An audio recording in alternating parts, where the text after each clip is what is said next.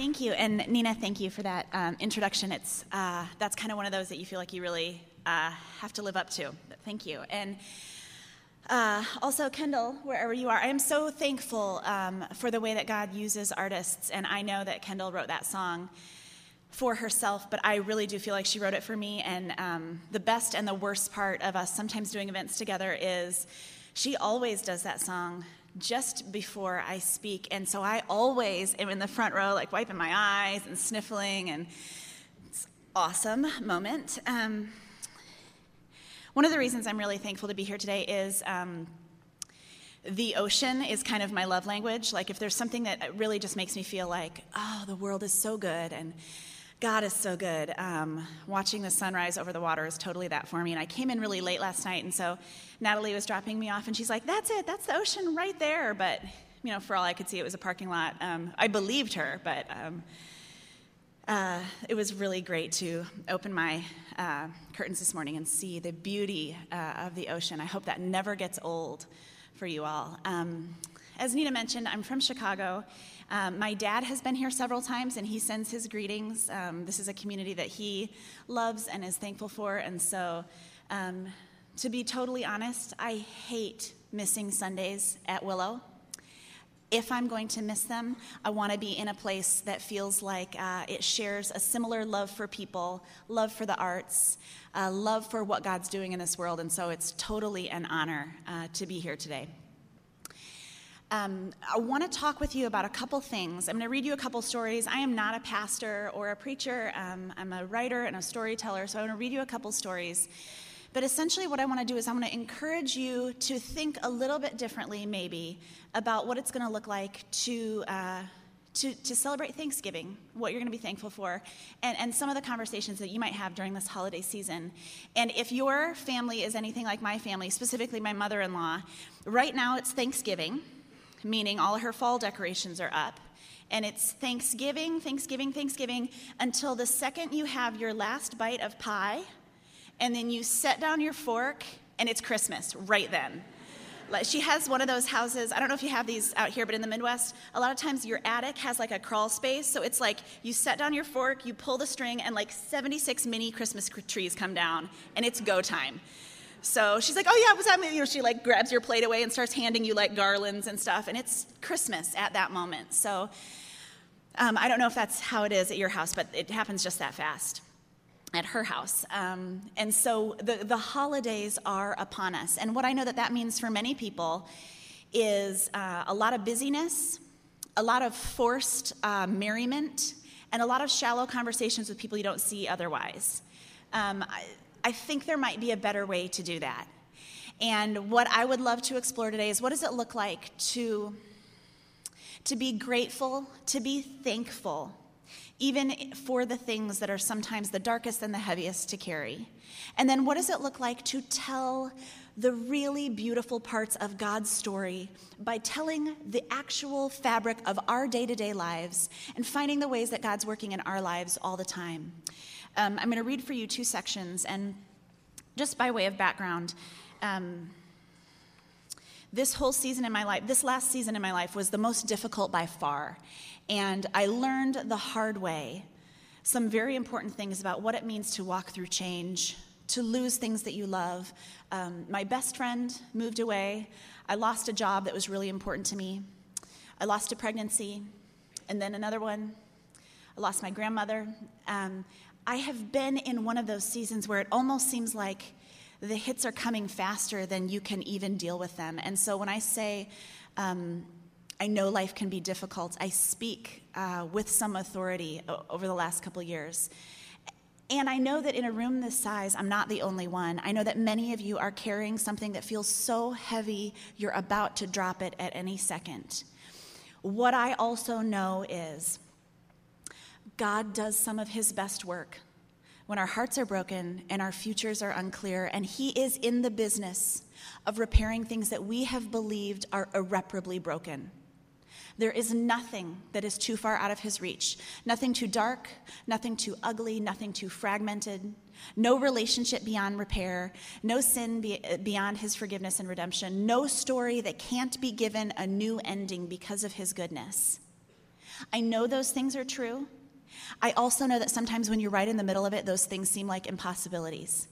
And so I just want to read for you a couple short chapters and invite you into the possibility that gratitude might look different this year, and that telling your story might be a better way to walk through this season than just rushing through with kind of the carols and the busyness. So this is called Learning to Swim. I learned about waves when I was little, swimming in Lake Michigan in navy blue water under a clear sky. And the most important thing I learned was this: if you try to stand and face the wave, it'll smash you to bits. But if you trust the water and let it carry you, there's nothing sweeter. A couple decades later, that's what I'm learning to be true about life too. If you dig in and fight the change you're facing, it will indeed smash you to bits.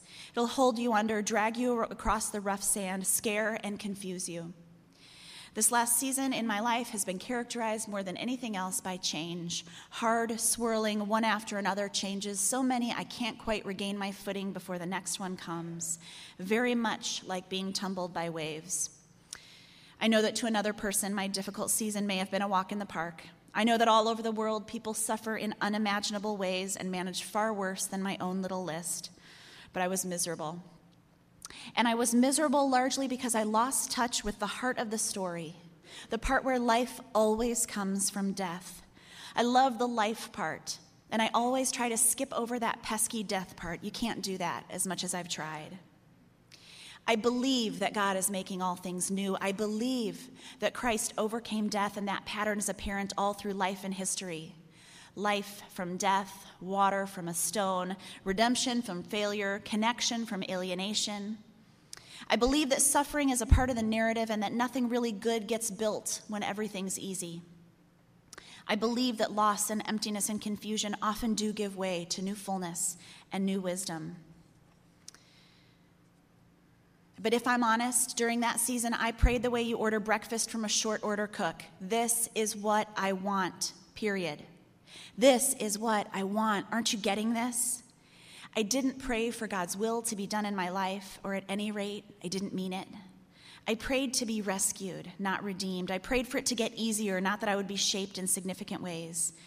I prayed for the waiting to be over instead of trying to learn something about patience or anything else for that matter. I couldn't make peace with uncertainty, but there's nothing in the biblical narrative that tells us certainty is part of the deal. Every wave presents us with a choice to make, and quite often I've stood both resolute and terrified, staring down a wave. I've been smacked straight on with the force of the water, tumbled, disoriented, gasping for breath and for my swimsuit bottoms, spit onto shore, embarrassed and sand-burned, standing up only to get knocked down again, refusing to float on the surface and surrender to the sea. I've learned the hard way that change is one of God's greatest gifts and one of his most useful tools. I've learned the hard way that change can push us, pull us, rebuke us, and remake us. It can show us who we've become in the worst ways, but also in the best ways. I've learned that it's not something to run away from as though we could. And I've learned that in many cases, change is not a function of life's cruelty, but instead a function of God's graciousness. If you dig in and fight the changes, they will indeed smash you to bits. But if you can find it within you in the wildest of seasons, just for a moment, to trust in the goodness of God, who made it all, who holds it all together, you'll find yourself drawn along to a whole new place, and there's truly nothing sweeter. Unclench your fists, unlock your knees, and also the door to your heart. Take a deep breath and begin to swim. Begin to let the waves do their work in you. And again, I don't know what it's going to look like for you this Thanksgiving, to think through what you're thankful for. I don't know why we do this. We don't really have a Thanksgiving tradition. Oh, we eat sushi on Thanksgiving, so that's our only tradition. But not even always, so it's not really a tradition. But one of our family traditions, and clearly we don't have very many, is that on New Year's Eve, we sit down and we do it sometime in approach of New Year's Eve. We each make a list of the 10 things we're most thankful for this past year, and then we have a really nice long dinner where we each go through our lists and we ask questions about them. And at the end of the time, we thank God together for what that is. And then we try to stay up till midnight, but we don't. And so I remember when I was right in the middle of writing this book, I remember in approach of New Year's Eve saying, I can't do it this year. The list of things I'm angry about, the list of things I lost, the list of things that feel totally out of control to me is about a mile long. And I can think of like 1.5 things I'm thankful for. Like, I'm going to have a terrible time making this list. And as I sat down and as I prayed and as I thought and as I was more and more honest and peeled back some of that pain and some of the sense of loss and some of the sense of chaos, I found that there was a lot more to be thankful for than I had previously realized. And what I saw was that God's fingerprints were all over my life in the same way they had always been. And in fact, they were more apparent because of my desperation and because of my fragility. And I suspect that the same might be true for you. This may be a year when it's very difficult right off the bat to think of the things you're thankful for. But I believe that if you do the work to get under the surface, you will find, as I have found, that God really does do some of his most extraordinary, most redemptive, most transforming work in us when our hearts are broken and our futures are unclear. It's a really different way of thinking about Thanksgiving, but I believe a much more sacred and much more exciting one. And so then the second part of what I want to talk with you about is about the stories that we choose to tell. I think it's really easy for us to think that the story of God gets told on Sundays, gets told in churches, gets told by people who've been to seminary, and who can put it all in a really great 3-point sermon. I think that's true. It does happen all those places. I also think that God wants to tell his story through every single one of us, every day, all the time.